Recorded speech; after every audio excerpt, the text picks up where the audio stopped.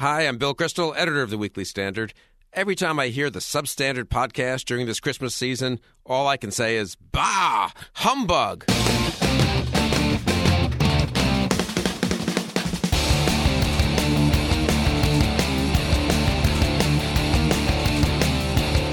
To my big brother George, the richest man in town.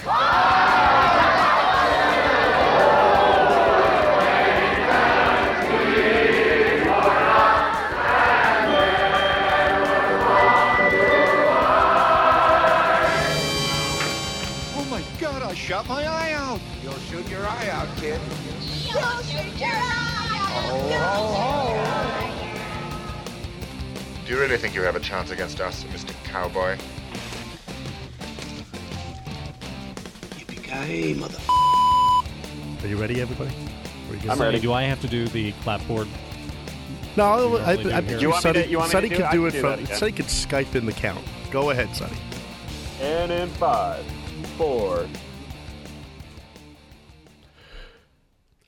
And welcome back to the Substandard. This is Victor Mattis along with Jonathan V. Last and Sonny Bunch. And what a show do we have planned for you today. It's our Christmas Spectacular episode. It's the Substandard on Ice, which I'd like to remind our listeners again, they can find on iTunes. If you want a podcast, simply search for Substandard and you'll find us. We've got that new fancy logo. We're on our own page on iTunes now. So if you get a chance, not only subscribe, but tell your friends and leave a review. That apparently helps us tremendously. So, how about a little Thanksgiving post-mortem? JVL, you survived intact. Yeah, it was sort of a sad Thanksgiving because I didn't get to have tofurkey. What happened to your tofurkey? So we had an especially turbulent Thanksgiving. Like half the kids were sick. I was sick. We were having company. We were sort of stressed out. We didn't have a lot of time. And my wife was at Wegmans shopping for all the stuff we needed. And at the very last second, she audibled and went over to the catering department. And we just bought the Wegmans Thanksgiving dinner. And it was so great that we will never, ever, ever cook Thanksgiving again. Because let me tell you this. Let me tell you what Wegmans does. For like $109, they slap everything that you basically need for Thanksgiving into these oven-safe dishes that you bring home. They give you a spreadsheet where you just look at the top, you find the time that you want to eat dinner, and it then tells you dish by dish when to put this thing in the oven, when to put that thing in the oven, when to put that thing in the oven. You slide those things into the oven. These oven-safe dishes are so lovely that you could even put them on your table and serve straight out of them. Your entire cleaning and prep time for the entire Thanksgiving meal could be reduced to about 7 minutes and 14 seconds. Thanks to the magic of Wegmans. And it's only for $1,200, right? It's like $109 for a meal that serves I would do that. Like 6 to 10 people. And it's amazing. And you know what? The truth is, you don't ever need a special occasion for tofurkey. So I'm going to do my tofurkey at home this week. So here's Mike. I have two things I'd like to say. First, contra Tyler Cowen, there is no great stagnation. Second, what is included in this meal? I'm curious. What exactly do you get? I don't know. A bunch of stuff I don't really like anyway. It's just the turkey, actually. That's all. You're just there's turkey, there's green beans, there's stuffing, there's cranberry sauce. Mashed potatoes. Is it green bean casserole or just green beans? Green beans, a little bit too much pepper, but what do you want? You're getting something that's mass-produced in a kitchen with 19,000 other meals. Jonathan, what did you think about the turkey? Do you know, was it a fresh turkey, a farm turkey, or was it something that's been around me? Did you like the taste of it? Well, sure, because it was smothered in cranberry sauce. My thought is maybe you like tofurkey only because you haven't had a good fresh farm turkey. I say to you people, the only thing the turkey is there for is to deliver the cranberry sauce into the sarlacc on your face. Gosh. Oh, my God. I think that maybe it's because you haven't had a good fresh farm turkey, like freshly slaughtered. Is that a euphemism? No. I mean, when I lived in Germany, my host parents, they had a turkey, not a turkey farm, but they had a little turkey coop in the back. And so the turkeys that I had were fantastic. I mean, there was flavor and juice. I wanted to be there. Turkey concentration camp? Your Nazi turkey sounds pretty great. You know what? And I wanted to be there for the killing of the turkey. The final solution. I wanted to know of the you people are awful, and in fact, they happened to dispose of or humanely, put the bird to rest in my absence. And I said, what happened? And I will never forget my German host mother. She said to me, the term, she said, oh, you didn't want to be there for that. She goes, once they have to, cut the head off and let the blood drain, the German term she used was, it was a real Schlachtfest, which means a real slaughter fest. But you know what? Enjoy my tofurkey. Thank you very much. I'll have the Schlachtfest. How about you, Sonny? Did you have, was it like green bean casserole heaven for you? Yeah, it was great. My wife did a fantastic job of making green bean casserole. She is a delight. And we had all sorts of fantastic side dishes. We even had some cranberry sauce from my father, who likes it. I don't particularly care for it. But it was good. It was good. We had a nice little Thanksgiving. Watched some football. Wonderful. I had no French stuffing, not the kind that I always dream for every year. We went to my wife's relatives, her cousin Kevin and Marina Wheeler. They have a lovely home, and they had all of their family over and my in-laws. And we actually, the stuffing was fine. It was like some sort of, fresh croutons that you put on there, or fresh bread, bread that you bake and bits of it and the whole thing, and you put the gravy on top of that, and that was very nice. I can never understand why people call the stuffing dressing. You notice this? Is that an age thing? I mean, my mother-in-law keeps saying, oh, you have to have good dressing. And I'm thinking she's talking about the gravy, but she's talking about the stuffing. Why is stuffing dressing? I don't know. Yeah. I've always called it stuffing. The verb to dress the turkey with the noun. Maybe that's what it is. But all I could think of is when I was in Jersey, well, coming from Jersey, South Jersey in particular. Did you ever notice this, Jonathan? That some Italians call the tomato sauce the gravy. Yes. And so I remember we had a spaghetti dinner at my school, and I was a waiter, and they're talking about getting the gravy on the spaghetti. I'm thinking like brown gravy, but no, it's tomato sauce. So in any event, as you know, this is our Christmas Spectacular episode. But to kick things off, I want to talk about the Spirit of the Week first. And this is a good one. This is the Evan Williams Original Southern Eggnog. It's made with Kentucky Straight Bourbon, whiskey, rum, brandy, and it's only 30 proof, very reasonably priced. Jonathan, are you an eggnog kind of guy? You poured me a glass, and I got as close as like 4 inches from my face before I had to put it down. You have to take a sip. So that is really high praise. No, you need to take a sip. It's fantastic. It's eggy delicious. If you like those, it reminds me like a Brooklyn egg cream or something, or Sonny, I know you're Skyping in, so I'm sorry that you can't try the eggnog for the first time, but you'll have to take my word for it. What I recommend you do is go to McDonald's and get the eggnog shake, and then just put some bourbon in it. I think you'll thank me. I mean, I don't need to get eggnog shake to find something to put bourbon in. I can assure you of that. I wanted to say briefly, by the way, did you know, this is sort of an aside, that eggnog was the reason we invaded Grenada? Did you know this? The real reason? Not. No. Tell me the story, Uncle Vic. Is there a pipeline? Is there an eggnog pipeline? This is the alternative. This is the alternative history. What's like Howard Zinn's version of the invasion of Grenada. And what happens, as you know, Grenada is, I believe, they make 40% of the world's supply of nutmeg. And obviously then in 1983 they had this communist-backed rebels that took over, and that would have shut down the supply of nutmeg around Christmas time. And, of course, you can't have eggnog without nutmeg, as I put some freshly sprinkled on for Jonathan. And so God bless Ronald Reagan for saving Christmas in 1983 by invading, and that's why we have our nutmeg. Thank you. The greatest American president of all time. There's nothing he can't do. Anyway, that's Evan Williams Original Southern Eggnog. Check it out. If you don't mind, I'd like to move on to our main event then and talk about, over the weekend, our boss, Bill Kristol, sent out this tweet. He said, what to do the day after Thanksgiving? Celebrate the beginning of the Christmas season by watching the greatest Christmas movie ever, Die Hard. Now, this thing got like over 100 retweets, 400 likes. What's going on here? Sonny, do you want to explain maybe to a handful of people who have not seen one of the great movies of all time why this matters?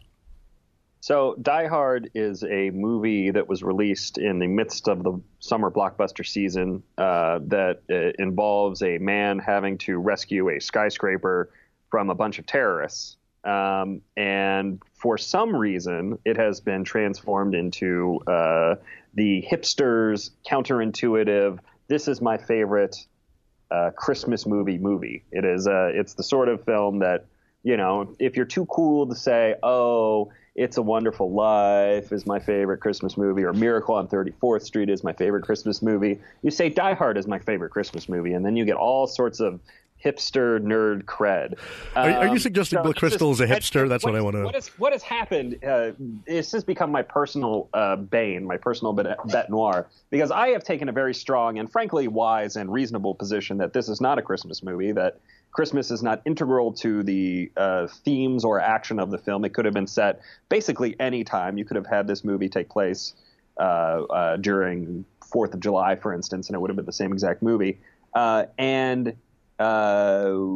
Because I have taken this reasonable, wise stance, I am attacked constantly on Twitter by notorious trolls like Bill Crystal for standing up for what's right and just and good in the world. I know that even some in this very studio believe that Die Hard is in fact a Christmas movie. So I will let them state the case better than I ever could. Jonathan, what do you think? Well, Sonny actually wrote a tremendous essay, like a long essay about this very question for a little book that I edited last year called The Christmas Virtues. Ding, ding, ding. It is still available now at Amazon.com. Available now at Amazons near you. Along with vodka. Along with Vodka Nation. Is it Vodka Nation or just Vodka? Vodka Nation was the essay, and Vodka was just the name of the book. How Color's Odorless, Flavorless Spirit Conquered America by Lions Press. Thank you. Hey, who wrote Vodka? Oh, yeah, you're talking to him, Sonny, the one and only. Oh, that's good. That would be Victorina Madison. Thank you. On Amazon. Thank you. Anyway, so Sonny wrote a wonderful essay about Die Hard, and it was only very briefly about Die Hard, for the record. You made it very clear in your pitch to me that it should not focus entirely on this. It was about Christmas movies more broadly. Because you're wrong. And that's fine. Look, I'm a broad-minded editor. I'm happy to include points of view which are objectively wrong. Look, sometimes in art, a thing which looks like one thing is really another thing. So like the TV show Firefly, the Joss Whedon show Firefly, it looked like it was a science fiction series, but it was really a Western. The Shawshank Redemption, it looks like a prison film, but it's actually a road trip movie. The Dark Knight Rises looks like a comic book movie, but it's actually an art film about civil society. And Dark Angel with Eliza Dushku was really not sci-fi. It was actually porn, if you turn the sound off. Thank you. Wow. I think that was also, let's do a quick correction. I believe that's Jessica Alba. Oh, my gosh. Oh, in my mind, I've conflated. That was correction on the spot. You were thinking Dollhouse. Yeah, I'll take that, too. You're thinking of Dollhouse. He has a type. It was somebody's with Die Hard. So look, Sonny is right. You could have set that movie around any holiday or no holiday at all because it looks like an action movie, but it really is a Christmas flick because it's about family. It is a movie where John and Holly McClane are repairing their relationship, coming back together to be a family again. And also it's about the naughty people getting their just desserts. Not just Hans Gruber, but also William Atherton's reporter and the coked up office guy Harry. Which, by the way, Sonny, did it ever occur to you how much Ellis, that guy... Ellis. He looks like Michael Bay? Yes. Yes. He looks uncannily Also, a correction, like I believe Bay. his name was Ellis. I believe it's Harry Ellis, according to IMDb. Harry Ellis. I think he just goes by Ellis, yes? But Harry Ellis? you. Wow, you're good. Okay. Really, Vic, just... Anyway, and it's about Christmas miracles, like being able to swing through a plate glass window on a fire hose while firing a machine gun. So I would say that the fact that it is set around Christmas really enhances and brings out all of the themes, the deeper themes which are inside it. So because I'm always like giving people things to read, that's kind of my role in the show.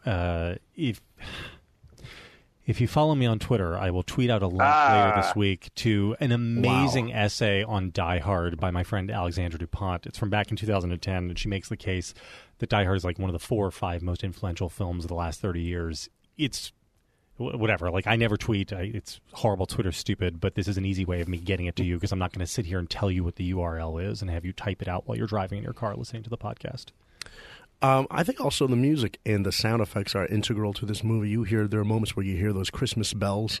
You know, that's important to the sort of the feeling of that movie. And, of course, Beethoven's Ninth. And that's perfect. That's perfect for Christmas time. No, and that's integral. you can see it really is conceived in such a way where it does not become an afterthought. That is a theme which is weaved throughout it, and it's great. You know what I loved about it? German villains. You could never go wrong with German villains, despite the fact that the two leads for the Germans were not actually German, right? It was Alan Rickman, who was British, and Alexander Godunov, who was Russian. In fact, he was, I believe, a Russian ballet dancer defector. And sadly, both are no longer with us right now. But they were both fantastic. And it kind of reminded me of the movie Scarface, where none of the leads were actually Cuban. If you think about it, Al Pacino, Mary Elizabeth Mastrantonio, Robert Loggia, F. Murray Abraham, really, Stephen Bauer, No, it's. I think today people would make a bigger deal out of that today. They were terrific performances, a little over the top, I would say. But in Alan Rickman's position there, I thought he was fantastic. He has that great line when he says to Theo, "You asked for Christmas miracles, I give you the FBI." It was just fantastic. Alan Rickman's first movie too. Very auspicious debut. He was a late convert to the stage. He came to the stage very late in life, and then came to the American screen very late in life as well. He moved on. He did some BBC work after doing some stage work. That was his first on-camera stuff. Then he came over to America, and this. What's one of the things I love about Rickman, this role just sort of allows him to emerge fully formed as an actor into the American consciousness. And he was amazing. This is one of the first movies where you ever almost just openly root for the bad guy because he's so great. And part of it, you have to credit, Rickman is great, but credit the writing. That, for me, the moment that makes Rickman's character is when they're coming up on the elevator with Mr. Takagi. And he says to him about the suit. I forget the name of the manufacturer. He says, "I have too. I hear Arafat gets his there as well." And it's like, and he's grinning, and he's actually throwing the line away.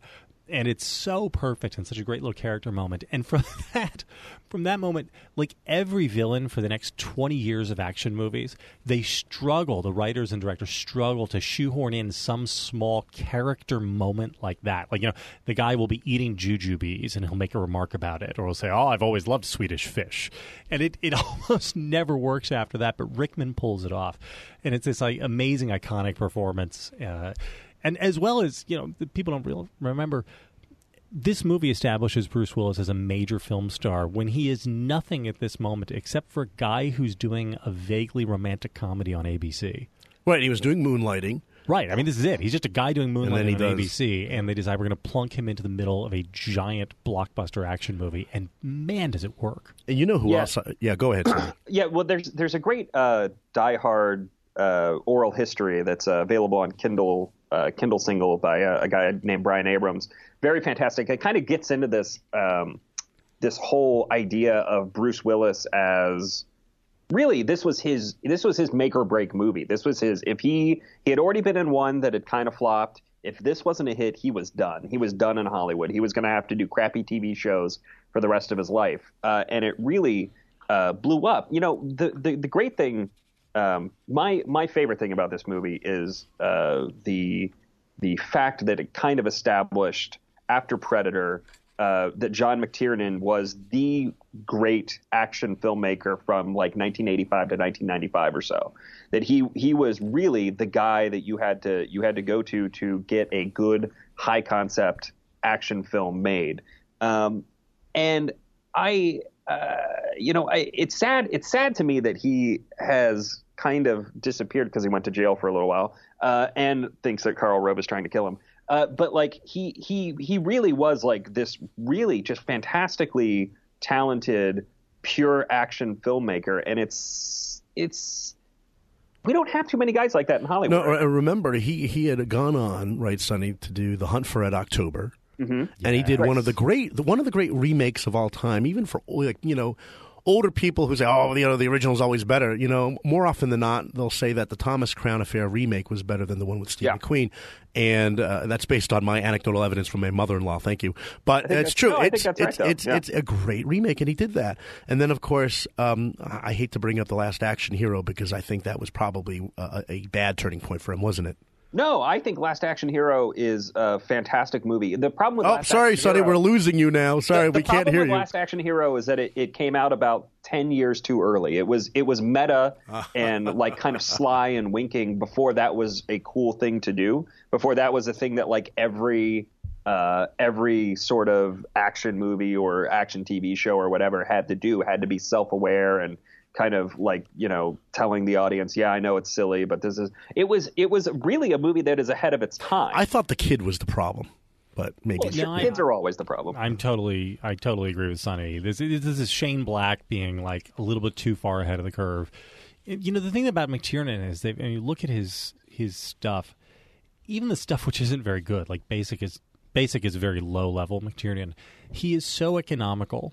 Like there's never any wasted motion in his pictures, and when he's really working, with Predator, Die Hard, Hunt for Red October. Last Action Hero, Thomas Crown Affair, even 13th Warrior. Again, they're just even Die Hard with a Vengeance. Die Hard with a Vengeance. They're so spare and so sinewy.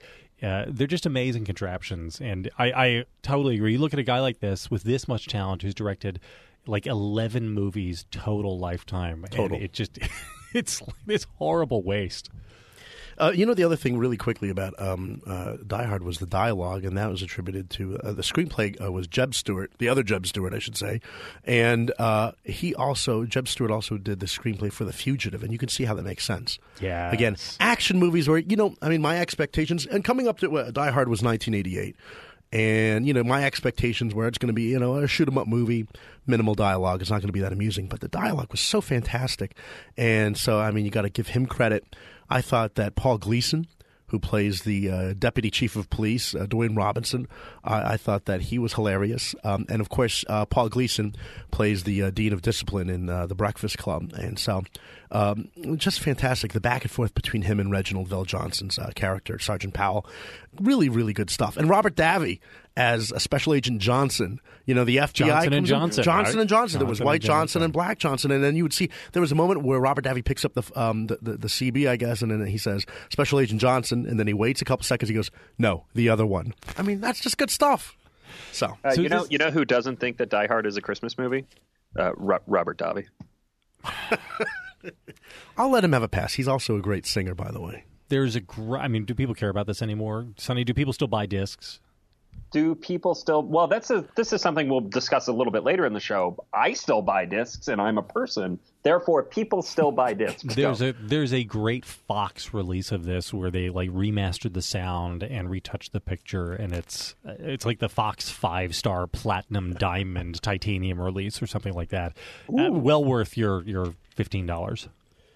Now, do we? Can we move on and talk about our other favorite Christmas movies or movies that we think are underrated? Sure. Sonny, why don't you? Christmas movies. Yeah, Christmas movies that you think are your favorites and movies that you think are underrated. In the essay that I wrote for Mr. Last, I admitted that my favorite Christmas movies are A Christmas Story, the kind of classic Gene 24 Shepard's hours of film that we all watch and love every Christmas, and also Scrooged. I think Scrooged is probably it's not only one of my favorite Christmas movies, it's one of my favorite Bill Murray movies. Bill Murray is never more Bill Murray than in this film. He just he gets to kind of do his thing, and it's set within that classic kind of framework of the old classic Christmas Carol thing. So I would say those are my two favorite Christmas movies. Jonathan, I think you're going to disagree now with Sonny, at least with one of them. I hate A Christmas Movie so much. I can't even tell you. A Christmas Story. A Christmas Story. Sorry, A Christmas Story. Everybody loves this. My wife loves it. My best friend Chris was actually nicknamed Ralphie in college. And for me, I'm happy to admit that this is one of the things that is probably a me thing and not a movie thing. But for me, it is nails on the chalkboard. Maybe it's because I didn't see it until I was 30.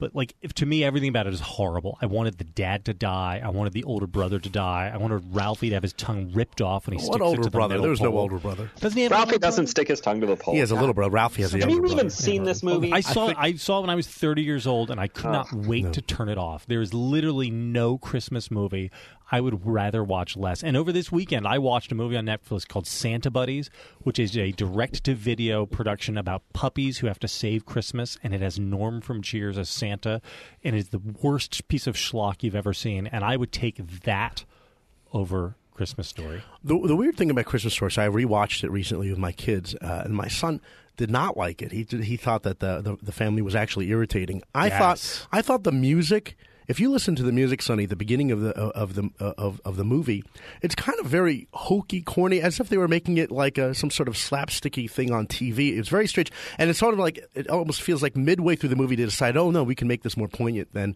we thought it was going to be, and it changes that way. And I thought it's much more touching from the middle on to the end, and you see the other side, and you see the father a little bit more, certainly much more affectionate with the mother. I mean, but my observation was, I think that's just how parents were in the 1930s. They're not all touchy-feely the way they are today. I mean, they love their kids, and they were significantly older. This is one of the 30s, though, right? It's like 65. No.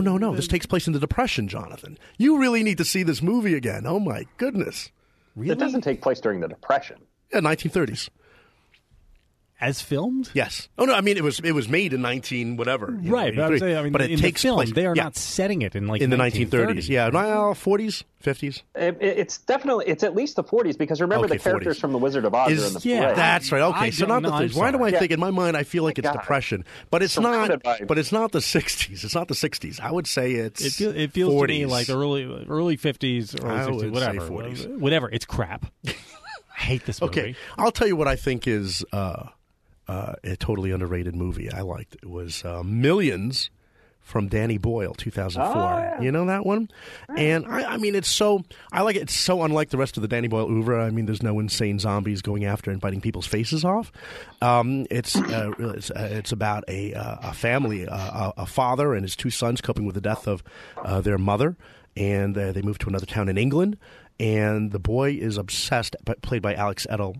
The boy is obsessed with the lives of the saints, and suddenly they start appearing to him, all the different saints, the apparitions, and then a large bag of money lands, on him, and he has to figure out where that money came from, what to do with the money. And it's not the most obviously orthodox interpretation of saints and Catholic theology, but in this day and age, I'll take it. I imagine it's the kind of film the Pope would love, Jonathan. But anyway, I liked Millions, and if you want to talk about a classic film, I'll still go with It's a Wonderful Life. I think that the dance scene with when they do the Charleston with Jimmy Stewart and Donna Reed, and the floor opens up beneath them, that's great stuff. Although I will insist that the alternative universe of Pottersville, I think I would prefer that over Bedford Falls. Thank you. Well, obviously. That's obviously coming out about how Potter is the real hero of It's a Wonderful Life. No, I like It's a Wonderful Life. If I could steal Sonny's lines, in Sonny's excellent essay in my book, he concludes by saying that what's really important isn't actually which movie you watch, but that you have one, that you have a tradition with your family where there is a movie that when you're all together during Christmas, you guys all come back to and sit down and watch together. And I think that is a very profound point, and I think it's very smart. Can I make a recommendation off? So my favorite Christmas movie isn't a movie. I don't have a movie like that with my family. It's a book. Actually, it's a comic book, and it's called Batman Noel. You laugh, but it's a graphic novel written and drawn by Lee Bermejo. Anybody who knows about comic books knows that Bermejo is this superstar artist.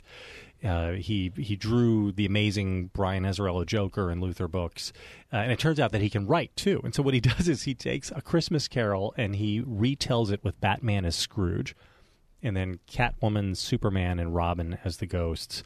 And I can't even tell you how great it is. And this is actually what I then go and I sit down with every, I would say 3 or 4 days before Christmas every year. And if you like Batman at all, if you like comic books at all, this is an amazing thing. I think the hardcover edition on Amazon is a little bit expensive. I want to say it's $30 or something. It is 1,000% worth your money. It's really, really good. It's beautifully drawn. I mean, the opulence in his art is really something else. And the book itself is great. It is my favorite Christmas story. It's only $18.47 hardcover from Amazon. So. That is a bargain. You should treat yourselves to it. And then buy Vodka by Victorino Max. Thank you very much. You're very kind. I'd like to say, I'm looking at this right now online, Gene Shepard, who is the writer, the creator of A Christmas Story. It's about his life. He was born, it was about his life as a kid. He was born in 1921. Aha. But I don't know when the original is. I'm saying the movie version of it does not seem to me that it is set during the Depression. Think about the classroom scenes. The movie is definitely set in the late 40s. The classroom scenes. I think that's very old. Okay. We'll do this in corrections next week. We are doing this in corrections. I will be victorious. Sonny, is there a movie you can't stand from Christmas? A movie I can't stand set in Christmas. Because I'll tell you my two while you think about that. Yeah, you go ahead. I'll give you two that I absolutely can't stand. One is A White Christmas from 1954. That's with Bing Crosby and Danny Kaye and Rosemary Clooney and Vera Ellen. It just goes on too long. It's a lot of singing and dancing. It does nothing for me. There is a scene where they're in the train and the four of them sing a song called Snow. I kid you not, it is longer than Kashmir. It's longer than Achilles' Last Stand. It just snow, snow, snow, and it just doesn't end. So kill me. And the other one, which I would say is the worst Christmas movie I've ever seen, I saw it on cable recently, from 1984, Silent Night, Deadly Night. And this was controversial at the time because it was about a killer Santa Claus. And kids saw the commercial and they had to abruptly take the commercials off and parents protested. I mean, it was rightly an awful movie. So I saw this. Here is the... Did your parents take you to see this? No. Even my mother said, no. In the Mattis household, this is perfectly normal in the 1980s. No, believe it or not, even my mother said, we got to draw the line. This is unacceptable. The description on IMDb is, after his parents are murdered, a tormented teenager goes on a murderous rampage dressed as Santa due to his stay at an orphanage where he was abused by the Mother Superior. That's the story for Silent Night, Deadly Night. And I'll only add one thing, having seen it. A woman gets impaled on mounted deer antlers. Thank you. That's it. Wow. Yeah. No one's going to top that. No, Sonny, if you don't have any strong thoughts, I'm happy to move on. The Polar Express. Wow. The Polar Express. I can't stand any of those Robert Zemeckis motion capture movies. They all look horrible and gross and on just the wrong side of the uncanny valley. All the characters in those. So leave aside the story itself, which whatever. It's maudlin, claptrap. The characters, like the look of the movie, gives me the heebie-jeebies. You know, I am a reluctant convert to the Polar Express. It's one of the rare occasions where the movie is better than the book, because the book is so spare and so short. I mean, there's really nothing to the book. The idea that you could get 90 minutes out of that book is kind of mind-boggling. And Zemeckis pads out and writes the story out in such a way that actually makes sense and puts more meat on it. It isn't just padding. I like the animation only, and normally I'm with you on that stuff, but in this particular context it works for me because it makes everything look timeless. Like, in a way, that computer animation does not look dated because it was already dated. It's kind of like Minecraft. Like, if you look at the graphics on Minecraft, you say, oh my god, that thing looks like it's from 20 years ago. And that's kind of the point. This way it ages effortlessly. And it's kind of a neat message for the kids. And I don't know, look, anything that will buy you 90 minutes of quiet from your children, I'm just totally into. And there's some very deep thoughts people have about the various characters and the Santa, angel, yeah, right, and the Father, Son, Holy Spirit, right, and whatnot. Now, you know, it's never too late to get started on. It's never too early, I should say, to get started on Christmas shopping. And I've gotten a good start, but there's so much out there and so much to do. And I was wondering if you guys had any Christmas recommendations, perhaps some cool techie stuff that you can talk about. Before we do this, yes, sir. Vic, can you just describe how much better your life is now that you have purchased a Blu-ray player and can stream? Yes, well, and in fact, that's one of the clarifications I was going to make, Sonny. Is I said I finally got a Blu-ray player, and then to which my brother-in-law Bill Dwyer promptly texted me after listening to the episode and said, "Wait a minute, didn't we just get you a Blu-ray player for Christmas last Christmas in 2015?" And I said, "Yes, Bill, that would be the same Blu-ray player. It took me 11 months to install." What? Sorry. I thought it was going to be more complicated, and so I was embarrassed about copying the that's turkey. right. That's right. Okay, that's right. Okay, and I just kept looking at it, the package. Like, oh, this looks really complicated. And then finally, because I had gotten hooked on Stranger Things, one of the great shows of all time on Netflix, which Jonathan will have to see sometime, I said, I don't care how long it takes. I got to do it. There are 2 cords. Yes. One is a power cord, one is an HDMI cord. So I open it up, I look at it, and I'm like, because I've never done any sort of streaming Blu-ray, anything like this. So I look at it. Your 6-year-old daughter could do I know. So I was so proud that I did this alone. Most times I need help. And so I looked at it, and I thought, wait a minute, that's it? And I put it, and I couldn't believe it worked. Now, the only... You're like an old lady. I am. The only downside is the wireless box from Verizon is pretty crappy. So you do get all this sort of stopping, and they have to, buffer or whatever it is or reload. And that really is annoying. But, of course, that's why they make you pay the big bucks so you can get a bigger, better sort of wireless box. But anyway, yes, Sonny, my life is so much more better. I've been watching The Crown. Great stuff. Okay. Excellent. All right. Excellent. Good. Now, techie Christmas gifts. You guys have thoughts. Jonathan, you have a nice, pleasant smile on your face. You're thinking of something. I have 2 ideas. The first is the product that I am most excited about and have been for like 3 years now. I am a huge evangelist for the Nest, which is a thermostat and is only like the greatest thing ever. Like for the whole house? For the whole house. It's like it's like an iPhone for your house. You put it into like wherever your normal thermostat is, you plug the Nest in instead, and it just takes control of everything. I can't even really explain to you how great it is. You just have to go and do it. It controls the temperature. It saves you money. There are very few products which like just bring you joy and happiness, and this is one of them. How about you, Sonny? Well, I have been asked to evangelize for Status headphones. Asked because I've mentioned them a number of times to you guys, and I have sent you emails saying, hey, you should buy these headphones for when we're in the studio podcasting together. But also because I love them. I think they're great. The website is called thestatusaudio.com. And it is a website that is basically like you're getting the quality of, say, a Beats or a Bose type headphone, probably not quite as good as Bose, but still extremely good, at a fraction of the price. I mean, I own a pair of the HD ones. I wear them everywhere, listening to music on my iPod, doing the podcast with you guys, shutting off the noise in my world. Do you wear it in public, like when you're walking on the street, down the street? I do sometimes. I usually, if I'm walking around in public, I opt for my iPhone earbuds just because I don't want to be one of those guys. You don't want to look like Lobot from Empire Strikes Back, right? But I love these headphones. I think they're fantastic. You may still be able to use this code that I have to get 20% off. HD1 ONE 20 spelled out TWENTY all uppercase to get an extra 20% off, which means that you can get one of these headphones for like $35, and it's the best deal that you'll find out there. Very high quality, very good sound, very low price. You will not be upset if you purchase one of these for yourselves or for family members who are looking to upgrade their audio experience. Can I just underscore the fact that none of this is paid promotional consideration? These are actually just things we like. Nobody's paying us to shill for this stuff. I spent $8.37 on the Evan Williams eggnog. That's a very good point. But Sonny, you'll be happy to know that I actually ordered my headphones after your recommendation. So good. Hopefully this week we'll be looking all very professional in the studio. You know what arrived at my house?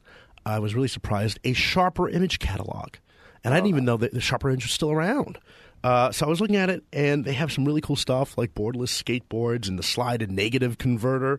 But then I came across something called Jimmy Jane Waterproof Rechargeable Vibrating Massager. And it's small, cordless, and powerful, it says. And it's funny, it kind of resembles a cucumber. Anyway, according to the catalog, it says it's dual motors, delivers strong vibrations on both sides to stimulate blood flow and relaxation. Features 6 vibration modes and 5 intensity levels, $175. And I thought, man, I could really just use that and just, rub it against my my neck because I get so sore. It's just a good stress reliever, Vic. That's, I'd like to use that, and I imagine I get very sleepy after using it for like 5 minutes. Sonny, what do you think about this? And it's interesting, isn't it? No comment. I have no comment on this whole thing. Okay, fine. Anyway, that's my recommendation. You can, rub it on the balls of your feet, after walking all day. It'd be kind of nice, I think. I hope I get one. Okay, on to corrections. I'm sorry. I'm trying not to break. Well, okay, here in our sci-fi episode, we talked about why, JBL? Why are you trying not to break? I don't know. I don't understand. I I just thought it was really interesting. And we talked about V, the Final Battle, and the human who gets impregnated by the alien. But longtime Substandard listener and Weekly Standard alumnus Sarah Keach tweets that, quote, Robert Englund wasn't Robin's baby daddy. Englund played Willie. The dad was a V named Brian. I should have known this. Robert Englund's character, if I remembered correctly, was very timid, shy, gentle alien. I didn't think he had the alien mojo to put the moves on a woman, let alone a woman of another species. And, of course, Englund is better known as having played Freddy Krueger on Nightmare on Elm Street, but that is a correction for us. Sarah Keach with the backdoor cover. Don't you remember, though, like Robert Englund's character, like in the delivery room with the baby, or maybe he might have been the alien. Yes. I bet you he did. He's kind of an alien midwife, an alien doula. Jonathan, Mike Warren, the Weekly Standard online editor, likes to point out that you also made reference to Macy's Day Parade, and you are wrong because it is Macy's Thanksgiving Day Parade. What do you have to say about that? That is said by somebody who comes from the South, and there is literally nobody in the entire New York megalopolis who would refer to it as anything other than the Macy's Day Parade. This is simply what we call it, and it is... If you were in New York and you said, hey, I'm going to the Thanksgiving Day Parade sponsored by Macy's, this is like being the person who says, I want to go to where's the Avenue of the Americas? Like, it's something only the tourists say. The New York Knickerbockers. Right. And let me guess, Sonny, no corrections from you this week. Before you just sorry. I have 2 corrections from our listener, Jonathan Campbell. He says that Sonny and I are both wrong. Contact sucks because it slags on religion for 2 hours and then suddenly falls back on Aquinas at the denouement, which is actually pretty funny. That's pretty good. And he also says that we neglected to mention Monsters, the 2010 Gareth Edwards movie, which is the best alien invasion movie involving octopi. I have not seen that. And I've seen it, and it's not good. What? Yeah. I bet it was popular in Japan. Okay. Are we all set now? This is why I didn't buy headphones, because we're going to be canceled within like another episode. There's no way Crystal's going to let us keep doing the people who mad it aren't listening to this. Believe. No, of course I don't have any corrections. I was perfect again. Okay, always perfect. In that case, that is all the time we have on this week's episode of the Substandard. Be sure to subscribe to us on iTunes. Tell us what you think. Write a review there. That helps generate more traffic, more listeners, more podcasts, or something like that.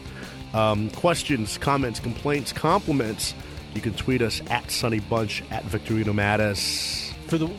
Just this week, go ahead and follow me so I can tweet you that essay on Die Hard. You'll appreciate it. But then unfollow me because Twitter's a garbage drug. At JV Last. Thanks for listening. Until next time.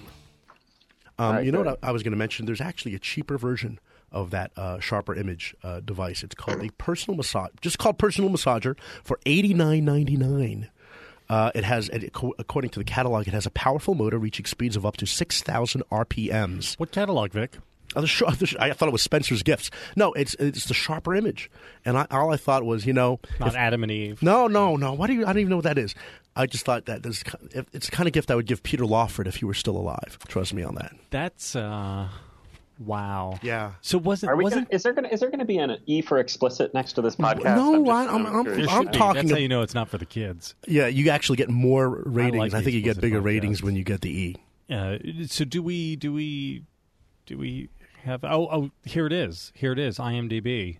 talking about A Christmas Story. Okay. In the 1940s, I was on my 10 years. a boy named 10 years. Ralphie attempts to convince his parents. close. It's post-war, right? This is a post-war movie. Yeah. I guess This is, the cars looked old, though. Okay. Good. That's because they were in the 1940s. Hey, so did I tell you about what happened with my Christmas tree? No. So we went out to get our Christmas tree, and this was I don't know why we had to do it this early this year, but we decided to do it early. We tend to get large Christmas trees because the room that we have this in is like this 2-story vaulted ceiling, and so we get this 9-foot Christmas tree, and because it has only been cut down 2 days before, it like weighs a ton because it's still full of water. And I'm schlepping this thing into my house, and like after hauling it in off the roof of the minivan, my 3-year-old is like running around my legs, and as I drop the tree, I come, like, no kidding, within about like a foot and a half of dropping it on her, and would have killed her. And so we set up the Christmas tree, and then at 4 o'clock this morning, I hear a scream from downstairs. I go running downstairs. My baby, my 3-month-old infant, is sick and has been spending the evening downstairs in the living room with my wife in his little bassinet, and the Christmas tree has toppled over and come within, I would say, about 1.5 inches of landing square on the bassinet. And so, like, I am living in Christmas Final Destination, where this tree is trying to kill all of my children. This is definitely the worst Christmas movie, the sentient Christmas tree trying to murder Jonathan Last's family. Do you remember Rubber, the movie Yeah. with like, the tire? Yeah. Right. This is Christmas Tannenbaum, where I have a Christmas tree trying to kill all of my children. You know, the New York Post headline for that would have been "Silent Night, Deadly Night." That would have been. Okay. Well, that was okay, right? I think so. Yeah, I'm sure it's fine.